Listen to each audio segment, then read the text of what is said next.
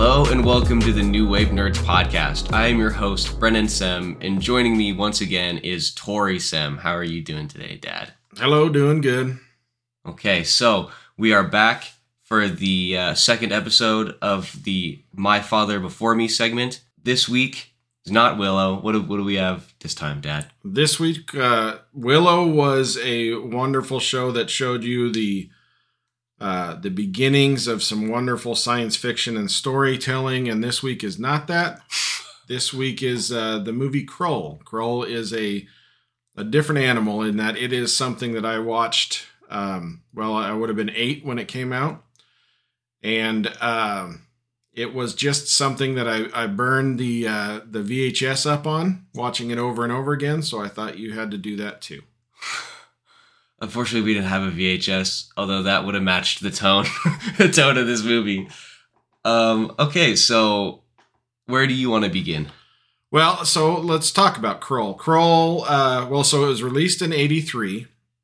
It definitely didn't have any of the big studios or anything that were attached to other movies that we've watched recently. The story is about it's a science fiction story, I would have to say, a science fiction fantasy.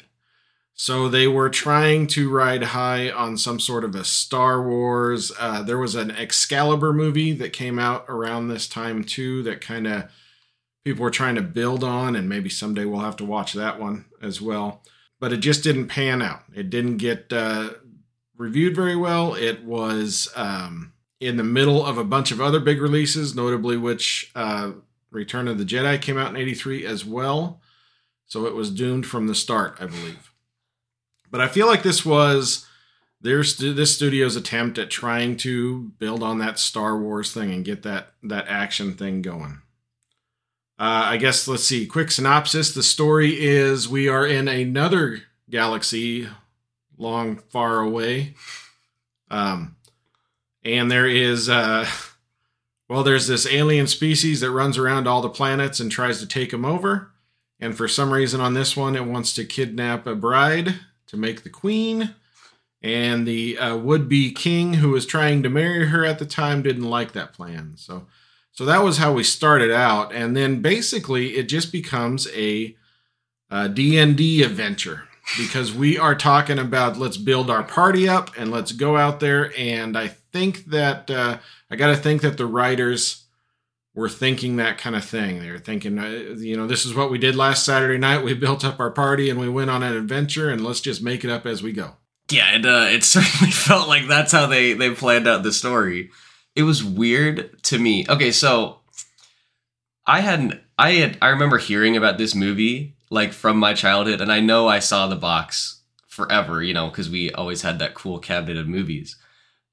This was not at all what I expected it to be. I don't know what I thought it was, but I did not think it was like a weird medieval fantasy sci-fi space opera. It was like I was so taken aback as soon as like the aliens came.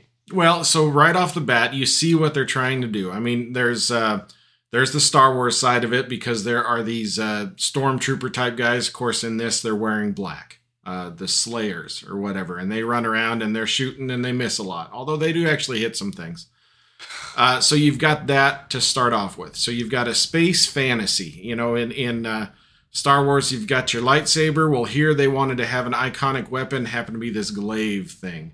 They were following that same pattern of space opera, space fantasy, trying to have an iconic weapon, some iconic young heroes to get people excited. There's the old hermit who comes in and helps. You got your Obi-Wan archetype there that comes in to help the young hero get on his feet and teach him the ways.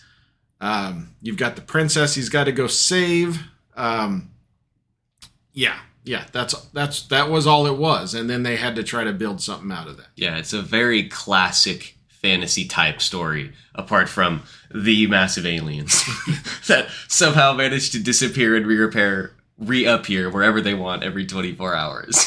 Well, you definitely, and the funny thing about that is, a lot of times the reason you do aliens or that kind of thing as your bad guys is because when you kill them, it's not as gruesome, right? If we don't kill something that looks like us in a movie, then it's easier to get a PG rating or that sort of thing. Which is interesting when the first thing you notice when you kill these aliens is their brain falls out of their head and goes digging into the ground for some reason. Now, we never get any payoff on that. They never come back up. We don't see that maybe I guess they're swimming through the ground back to the castle to be made into new Slayers. But yeah, it makes perfect sense. Right. So, I mean, and there are some pretty rough scenes in this movie. You've got... people getting choked out by the monsters, stabbed with giant claws. It's quite a thing. But that's where you kind of look at it and say, okay, well, we bring in the aliens, we can kill them, and it's not too gruesome. And then they do that sort of thing with it. So I'm not exactly sure what tone they were going for with it. Yeah, it was all over the place. There was weird, with the traveler they picked up on the road. He was obviously the comedy relief. But then they would have scenes where it's just a close-up of a guy getting choked to death for no reason. It's completely dark. Yeah, I don't know if they even knew what they were doing. I don't think so. And, there were things, I was kind of reading up on it a little bit and just learning more. It was one of those that I think they said they started development in 1980 or something. So you think that, 80 is when Empire Strikes Back. So really the only thing they're going off of probably is the Star Wars craze. There's a little bit of a Tolkien to it as well, but then again, there's Tolkien and everything.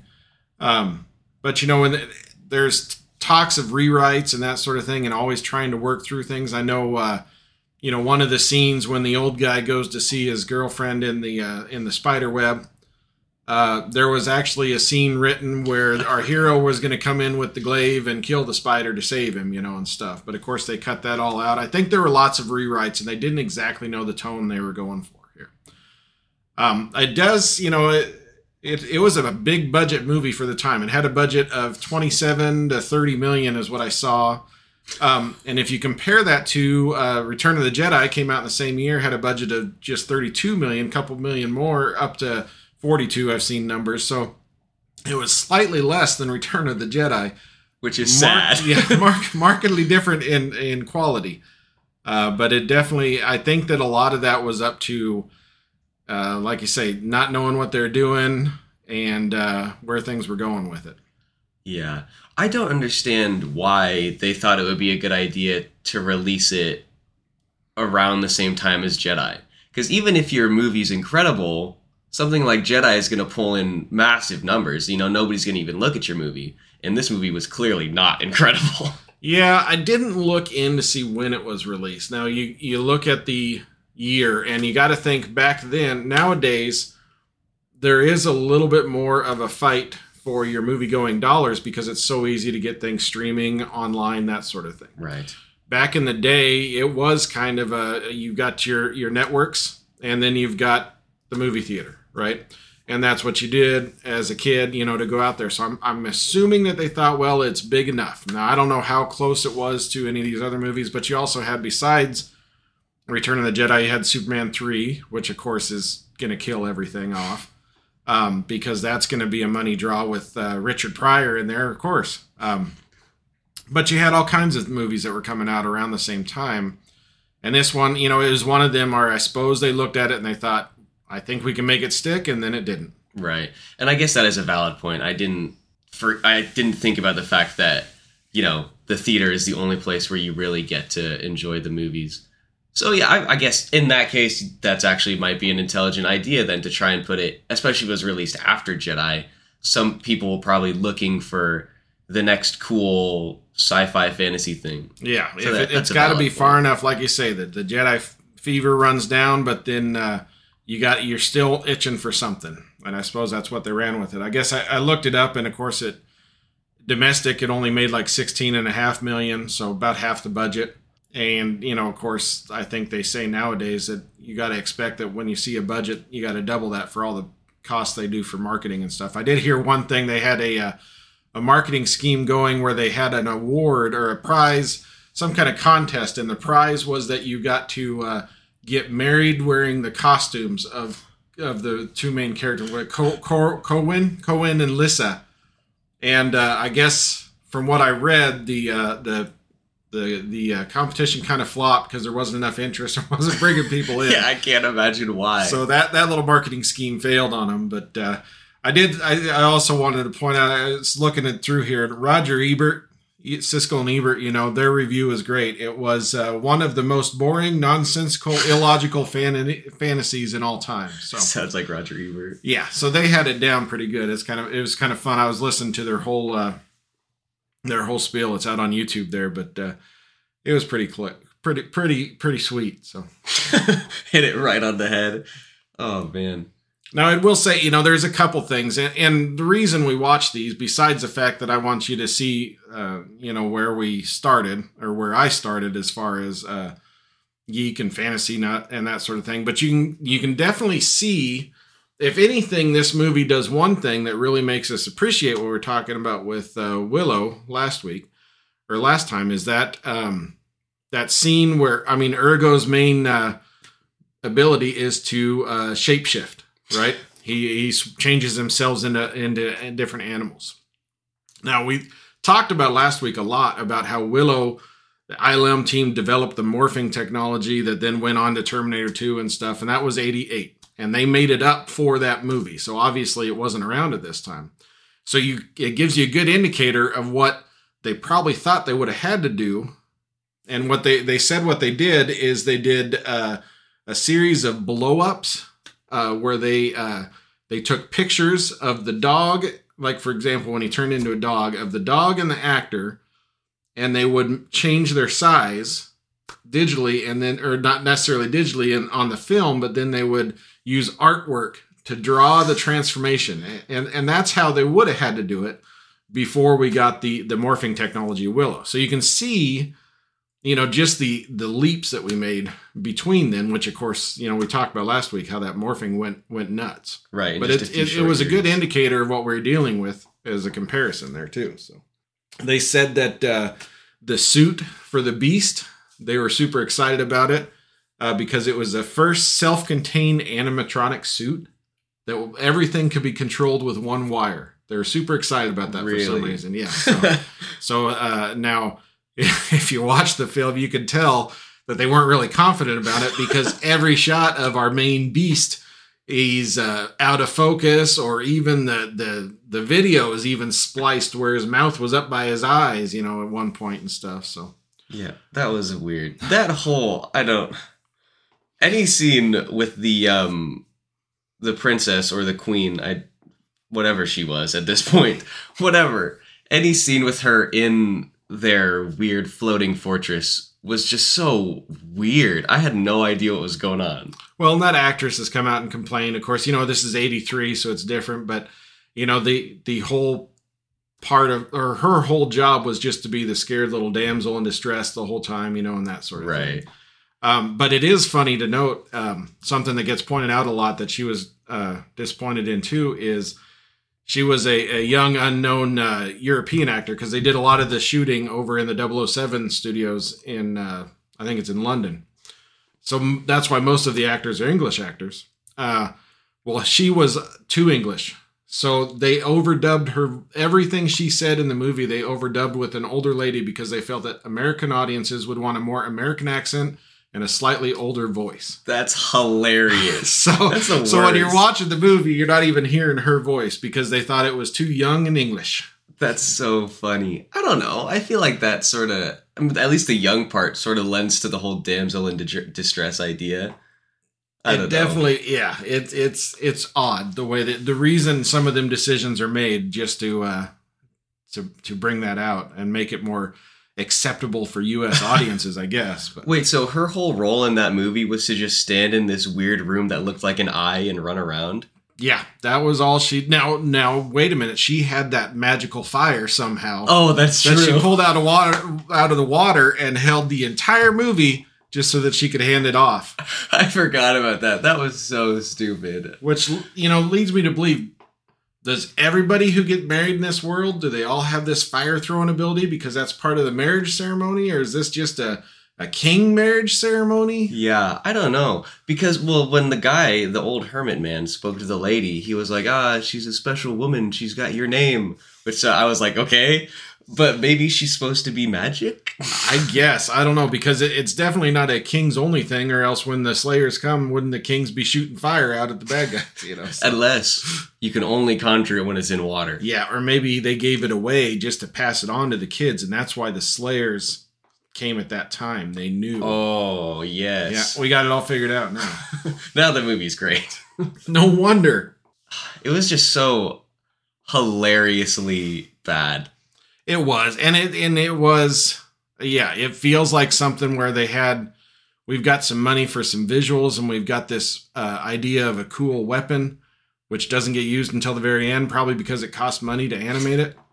But, it's one of them things, and I gotta say, when I was a kid, I remember having countless glaives cut out of cardboard that I was throwing around the house. I'm sure I hit my mom with them once or twice.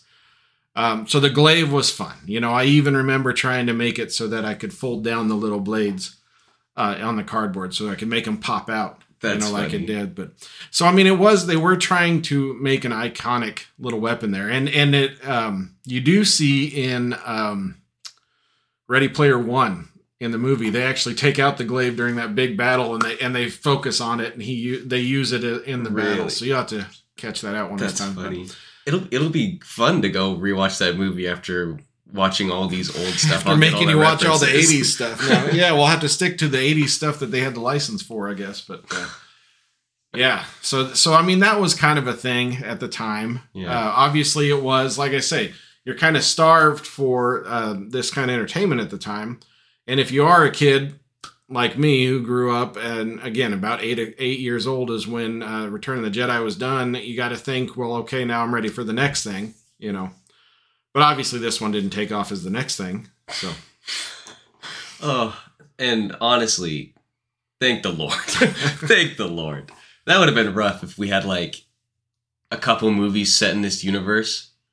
I don't even know where they would have... How? It would just... Where do they go? Well, don't worry. I'll make you watch Beastmaster. That had sequels. Oh, yeah. It's going to be very similar. That'd be fantastic. I mean, a couple other things we got out of this movie. We got James Horner, of course. And I was, while we were watching it, I was pointing out, if you closed your eyes and weren't paying too close attention, you heard the Wrath of Khan soundtrack. Yeah, that was cool. Yeah. So I would be curious to, I'm sure somebody's done it on YouTube, done some kind of comparison, but I guarantee you there are some notes in the exact same order that he lifted straight out of that. Probably because he knew what kind of movie he was writing for. Yeah, similar fanfare and motifs for sure. Right.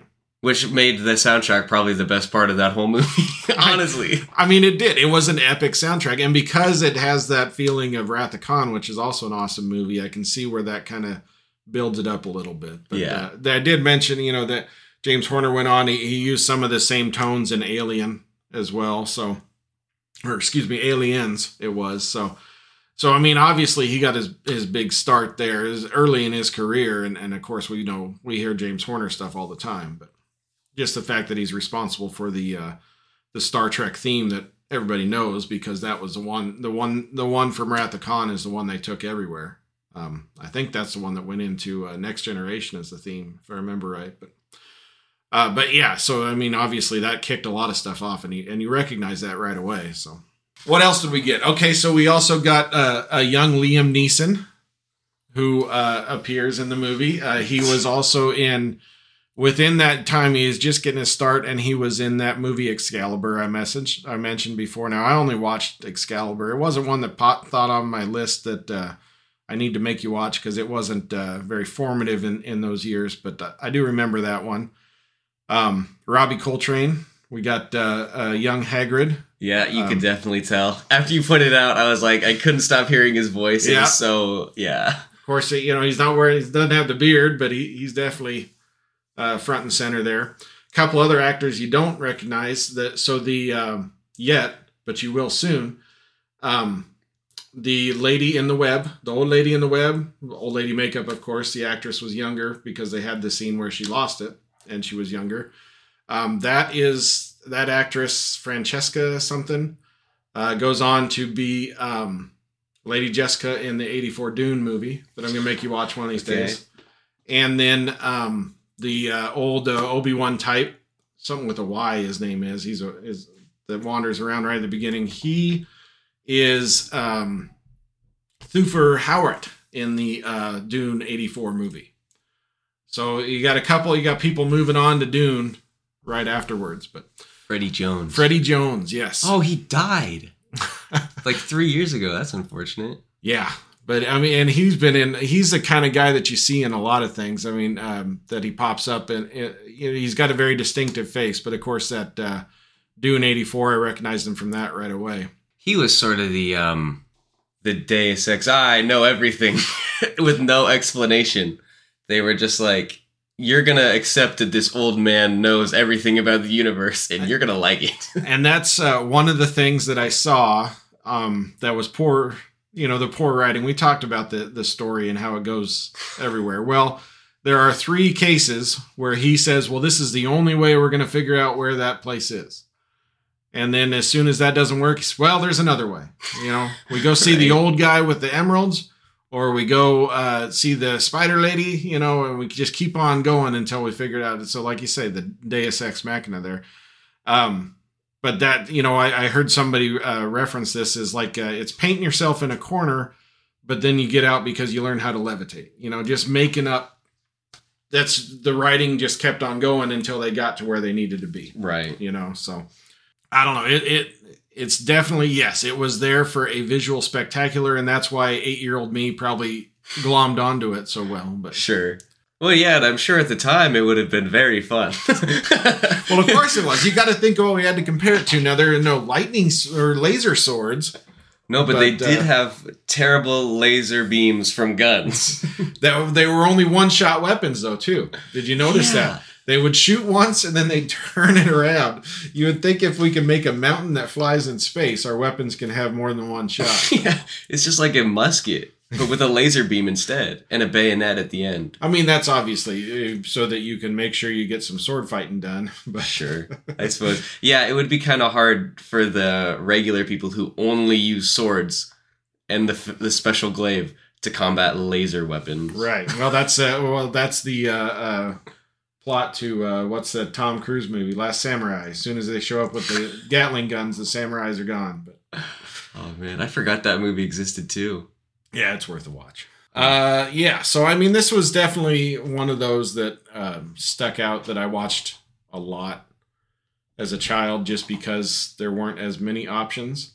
83, again, you had your Return of the King and stuff, but the point of these movies is that we get a DVD, or not a DVD, a VHS tape, and we wear that thing out, or we catch it on HBO. We wait for it to show up on HBO, hit the record on the beta tape so that you got it recorded, and then you wear that out, and stuff. So that was the good old days of the fantasy and adventure that we had. But that was like one of the most grandpa sentences I think you've ever said. The VHS? What? Yeah. Pull out the video, you record it off the TV. You used to have to record it off the TV because you couldn't go out and buy it. You could rent it. I can tell you that back in the day, it used to cost like $80 to buy a movie. So that was, that was early on in things. I can't remember when they started going down. I remember, that's why video rental places were so big. Right. Because it's so much easier to go out and rent your movie than it was to try to buy your own and have your own library. Now, then you have your, like I said, your HBO, and you hit the record, and the VCRs had their handy dandy timer on them that you could set so that when you looked ahead and saw it was, and by looking ahead, I mean opening up the paper TV guide that was in the newspaper, looking at HBO and stringing your eyes across until you found when your movie was playing. Then you could set the timer on the VHS if the clock was set right on the VHS, so that it would start recording at 2 a.m. and then end at 4 o'clock, so that you had your movie ready to go. That's so funny. I can't even imagine that. That's so much work. The steps. I still can't get past the fact that movies cost that much. Yeah, back in the day, and I don't know whether that was before we were really going nuts in our family. Like I said, we had the beta. At the time, it was the beta or the VHS, right? The beta was the smaller one, and the VHS, and we had the beta tape, and then they standardized on the VHS. I don't know why, but there were days where we would have our neighbor, and we'd have two VHSs, one going in and then one going to the TV. And then you'd hit play on the top one, bottom on the or record on the bottom one, so that as it was playing one VHS, you could record it on the other one and make your own copies. And that was how we passed movies around, or made a copy for yourself. That was the way that you enjoyed your cinema over and over again back in the day. That was our version of streaming, was grabbing that big VHS block and shoving it in the thing, as long as the little kid didn't shove a sandwich in there. Did that happen? Oh, it happened. That's more of the sitcom comedy back in the day. There's always a little kid who shoves something into the VHS player and ruins it. So yeah, this was one of those that my mom can attest to. It was one of those that we would put on and just run over and over while we were playing, action figures out in the living room or something like that. So it was a background show, same as like I said, in the future we get you to watch the Hobbit cartoons. Those were always kind of on in the background and stuff. So, but we had all that stuff on VHS. I remember Wrath of Khan getting played quite a bit too. Well, that's a good movie, though. Not at the same level as Krull. No. But it had the same music. Yeah, that's probably where the similarities are. I love Wrath of Khan. I want to but that's not what this segment is about. It's not about the good movies. It's about the ones you haven't seen yet, not the ones you have seen. We'll see. This is Peter Yates? Peter Yates, yep. He directed. Didn't he do the?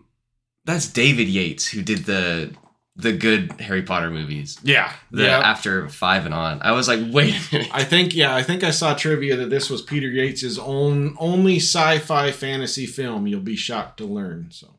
Wow. After this one, he was like, "I'm good." Yeah. Scratch that. I tried it. I don't want to mess with horses anymore.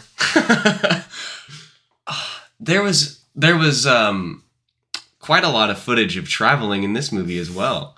That seems to be a theme with movies back in the day. Well, it's a lot of just walking or riding horses. It was a 2-hour movie. And you're talking about vistas and stuff. Now, I will have to say, IMDb trivia, which is always correct, calculated out that those horses would be going 145 miles an hour. Wow. Yeah, that's some pretty serious horse riding there. So obviously that's why they could fly through space for no apparent reason.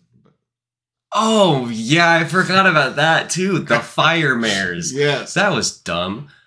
And then the guy was just like, they set it up to be like something that was going to be really difficult. And then it was like at least 7 minutes of them just chasing them around in circles until they finally got on top of them and just flew away in the distance. Obviously, it's the hero's journey. You have to tame the fire mare. But and they knew which one was the leader, too. So they knew which fire mare to get. The gray one. Yes, of course. With no context. They're like, the gray one's in charge. He's in front. Obviously, he's in charge. Yeah, that whole concept was fairly interesting. Yes, it was. But, again, so the whole movie is just a build up and create your team. It's the journey thing, right? And it does feel like a D&D. Now, like I said, I had heard that it was originally going to be a licensed D&D movie, but then they lost the license. I heard that on a couple different things when I was researching it. But then I've also seen places where TSR, the company that owned Dungeons and Dragons at the time, published it, has come out and said, no, they never had any kind of license or never any kind of talks. So I don't know whether that was just some rumor that started, but you can definitely get why it started, because it is all about, here's our party, right? We've got our hero, we've got, ranger, fighter, something like that, right? Of course, he ends up being a mage user, so I don't know, sorcerer at the end, because he's got innate magic ability. Sure, yeah, like you do. Yeah, his patron was his girlfriend, wife, at the time, once they got married. You've got your cleric healer dude, even though his healing was just to stick his fingers in some goo and rub it over things, but, the wise old man and stuff. And then you got your band of thieves to go in there and help him. So I'm sure that we're going to see this exact same plot in that Dungeons and Dragons movie that's coming out next year or whatever. Oh, yeah, that one looks like it's going to be really good, too, doesn't it? Which reminds me, I got some Dungeons and Dragons movies I got to make you watch before we get to that one, so you see how much better this one's probably going to be. Yay.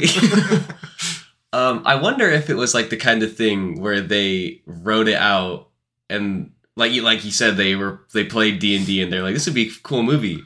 And then they approached the company, and they're like, hey, will you let us do this? And they're like, no, that's terrible. And then that's where the rumor started, or if it's just like completely unfounded. I could see them saying something like, yeah, this is just like our D&D game or something. I can imagine that the inkling for this, I mean, obviously the premise of it is the studio wants to get some of that Star Wars money, right? Sure. Or try to build on that. But I can see where they would have said, okay, well, here's our story that we've been doing every Saturday night for these past years because we're nerds who don't leave the house. Speaking of Star Wars money, did they do any like merchandising with this, or were they just like, no, it's a complete flop. There's no point in this. I don't remember any at the time. I don't remember any action figures or anything like that. You would think that whole glaive thing would have been a moneymaker weapon as well. That's something to sell to kids. I don't remember it. I bet if we Google it, I'm sure there's something out there, but I don't remember anything being in the toy stores at the time. Of course, at the time, I would have been focused on the Star Wars merchandising because At that time, I'm like, you got to get the new guy we saw in Return of the Jedi, because there's a whole new characters to buy, which is why Star Wars merchandising did what it did. But yeah, I don't remember that as much on this game. Now, there was, I do remember a video game. I can't remember if it was an Atari. I think it might have been an Atari. They did have an arcade game, and they had a video game out. I distinctly remember one of the levels was dodging rocks falling down the mountain, which was a very tense scene in the movie and gets you every time. But then you're throwing the glaive at the Slayers, which he never did. Well, he did at the end, I guess. But yeah, so I mean, it was a game that came out, and I think it was somewhat well received. The game was, because it had some good gameplay for an Atari game of the time. Sure. But. Yeah, that scene with the boulders. I'm glad you mentioned that because I'd forgotten it until just now. That was so horrible.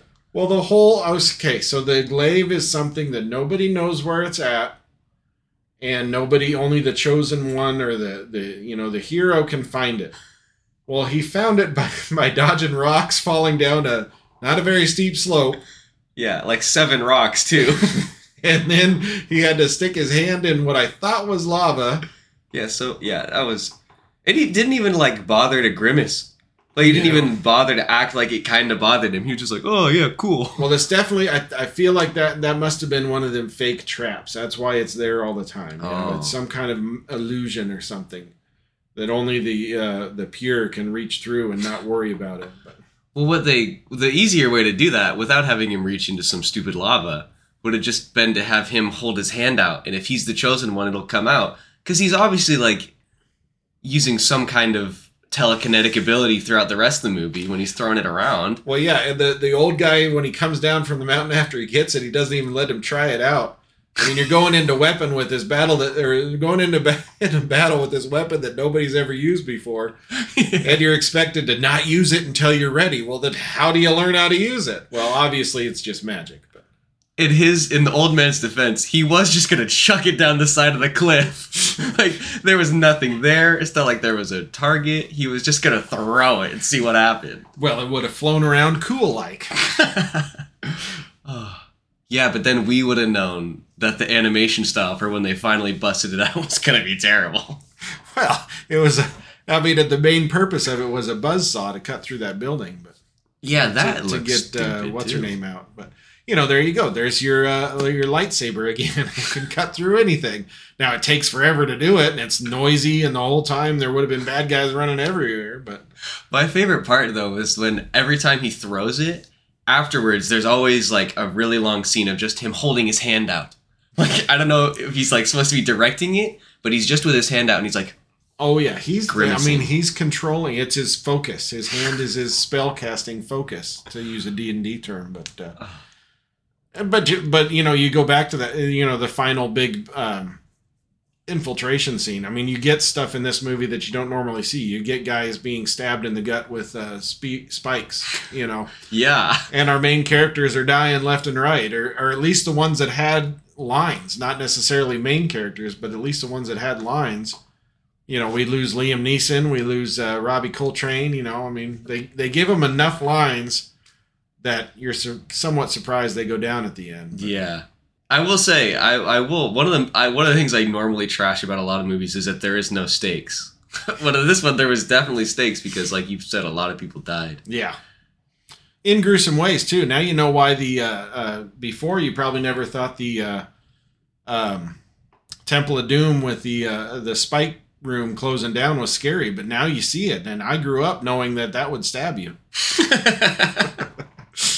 That's so funny. When all you're doing is trying to grab your dagger off the floor. I love Indiana Jones. There was another scene that was really bad that I wanted to talk about, but now I can't remember what it was. Well, all of them. No.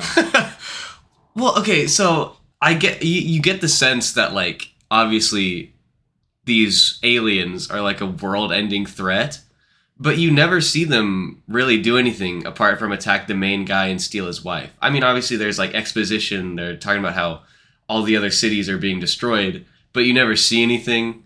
Yeah, I mean, they do go. I mean, they wipe out that whole castle. If it wasn't for the old guy saving the prince, he would have been dead. That's very true. And then they've got the thing, and that sets up all the little side quests is that it changes location every day. Well, if it can teleport, then why does it have to fly there from another planet? Yeah, and the thing is it's kind of weird how they're talking about, and maybe it's just.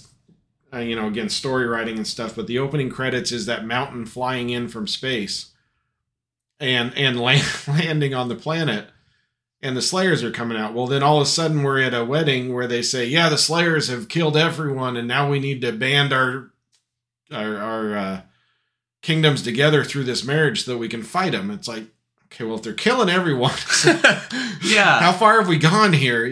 But yeah, I don't know. How long has it been? And yeah, why have we not seen anything? Why is it just like, they're destroying the town? And why does the beast need a queen from this planet? Has he got one from other planets back in that mountain or something that he's just grabbed a queen at every planet? I don't know. I mean, there is the prophecy. What is it? I put it down here. A girl of ancient name, which means that he has the same name as a spider lady. Sure. That shall become a queen. That shall choose a king, and that together they shall rule the world, and that their son shall rule the galaxy. So there you go. We've got a kid coming up, and he's going to be, like Dune, he's going to be the jihad. But. Oh, so the beast is trying to make it so his son rules the galaxy? That's what it's supposed to be? I guess now, you know what? I never thought about that until right now. The beast knew the prophecy somehow. Wow. I thought that was because her name was... ancient name. Yeah, he knew that this was the one for him. How did he plan this? How did he know that it was her right away? Like, it's not like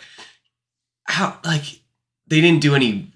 You didn't see any research. They just came in and stole her without a second's hesitation. And that's why I didn't think about it until right now. That is actually probably what was going on there. I always just thought it was some crazy guy flying in and grabbing some random woman. Well, clearly he can't read all that well because the queen has to choose the king, and she wouldn't have chosen him. Well, but he was tempting her the whole time with the pretty dress with the wing things on the face. Oh, yeah. So, I mean, he wanted her to choose him. So, I don't know. He's trying very hard. Yeah. She was free to roam about the castle, he said.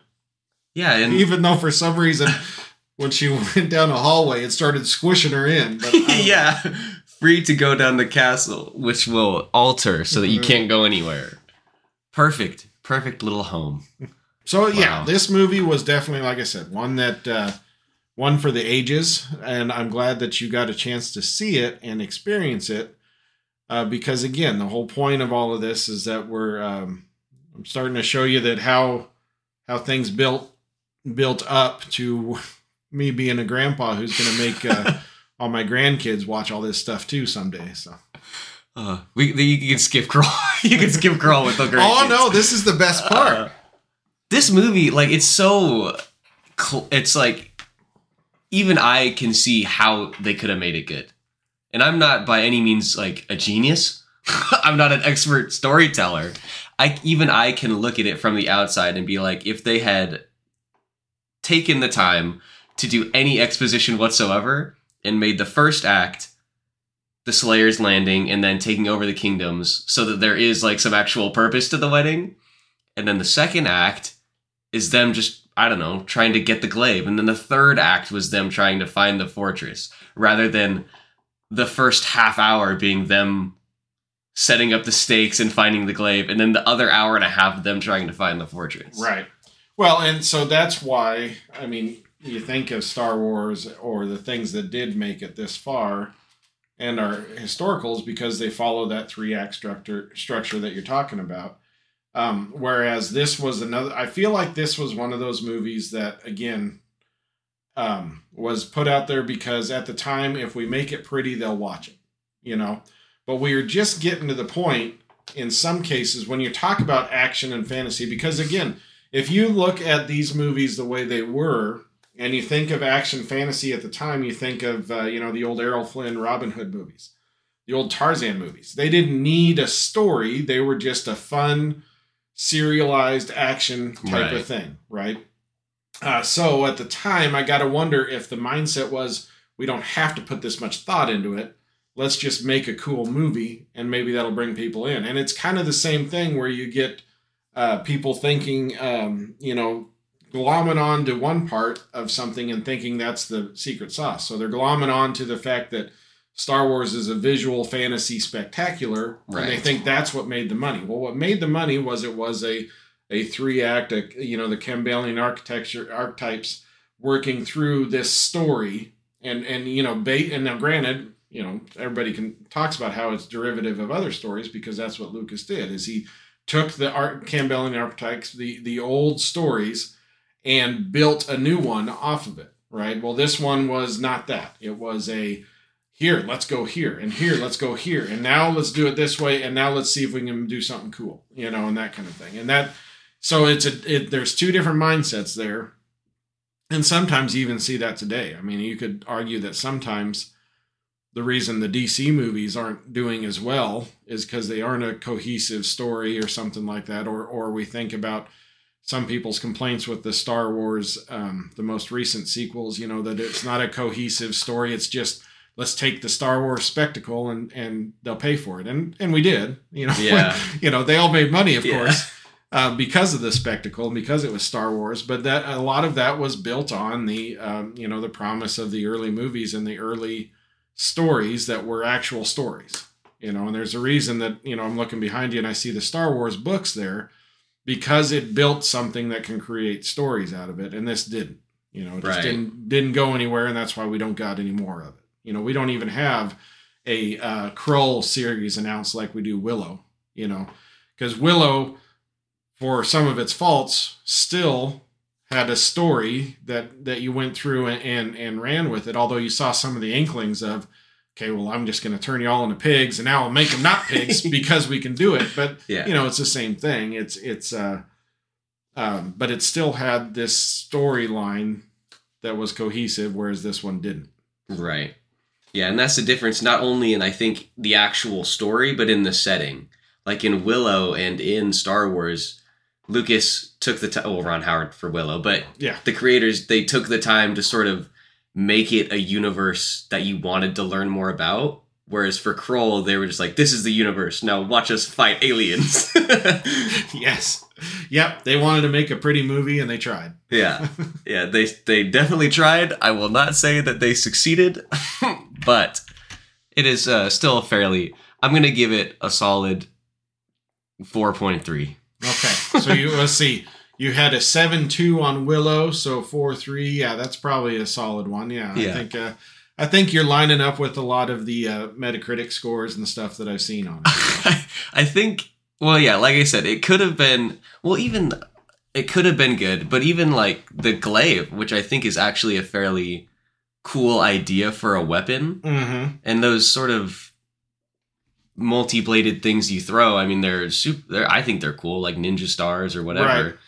It's just they didn't explain anything. They didn't do it very well. You could have done a lot more with that alone, but it was like, let's go get this and then you'll have it. Well, at the end, that wasn't even the MacGuffin that saved him, right? Yeah. So yeah. Did Tron come before or after this? The original one. Was that 86? Is it 86 or 82? I have no idea. I just pulled that number out of my behind. Yeah, so Tron was 82. 82, okay. Okay, so it is... Because the... I haven't seen this movie forever, Tron. But I remember, like, they used, like... The Frisbees, discs. yeah. Discs, and they were cool in that. Yeah, yep, that was definitely... And, I mean, that was a main piece of the movies as well, you know, because it was supposed to store all their stuff on it, you know, memory discs and stuff. But... yeah, no, I can see where you're going with that. Is it you've got these iconic weaponry, but it just didn't pan out. Yeah, they didn't do the work, unfortunately. But I do like the idea because I love the glaives in World of Warcraft. You know, Maya Shadowsong, she's got cool glaives. Well, yeah. Those aren't necessarily, like, they're massive, so she doesn't throw them all that often, but they're cool. Well, when they're cool, they are. I'm sure they throw them at some point when they're desperate. But, you know, in reality, I mean, if you look up glaive in D&D and another historical weapons, in reality, a glaive in medieval weaponry is a polearm. It's a giant polearm with a blade on the top or a slashing blade on the top, right? So obviously they just took a cool name and went with it. Yeah, not quite as similar. Don't get distracted by Tron. That looks so... Is that a scene from the movie? I don't remember that at all. All right, Tron's on the list. Anyways, God, that was hilarious. That was like, oh, is that where they took Moses from South Park? Probably. From that one episode? Oh, yeah. Oh, I finally got that. Anyways, not important to this movie. Do you have any final pieces of information, any wisdom you want to impart? No, I think we've sucked out all the wisdom we can of this movie. Yeah, what little was left or was there. Okay, cool. Yeah, so solid 4.43, 4.2. I think when you get to the decimals, it doesn't matter. Yeah, yes. Solid. 4 stars. I was gonna say a worthwhile watch, but I couldn't say without a smile on my face. Oh, it is definitely. I mean, there's a reason that it is marked as a cult classic because people watch it for. I mean, mostly for the reason I'm watching. I wanted you to watch it, not because it's a great film or a great example even of films of the time, but because it is a film of that time. Right. That is a standalone thing of that time that kind of gets you a feel for what some of the other options were at that time. It is completely a thing of that time, right? It is stuck in there. And I guarantee you, when I do get you to watch some of these other ones, like I referenced Beastmaster earlier, and we talk about, you know, even Dune 84, you're going to see some of this writing style that is, I've got a visual movie here. I'm trying to visually say things, but it doesn't quite come off. Right. You know, and stuff. There are times that even the classics, like the Dune from 84, aren't going to do that, you know, but it is, like I say, it's just an indicator of the time. I mean, wait until we go for He-Man. Or not, no, it was just called Masters of the Universe with Dolph Lundgren. That's going to be a good one. That's going to be very similar to what we got. So there's a glimpse, listeners, into our future plans for how we are going to torture Brennan. Okay, with that lovely little stinger and cliff note, we are going to end it here. So then we will catch you next time. Well, let's just go throw a glaive. I mean, you have room on the sword wall. Actually, I was going to get a Klingon battle, which is similar to a glaive. It's got that thing. It's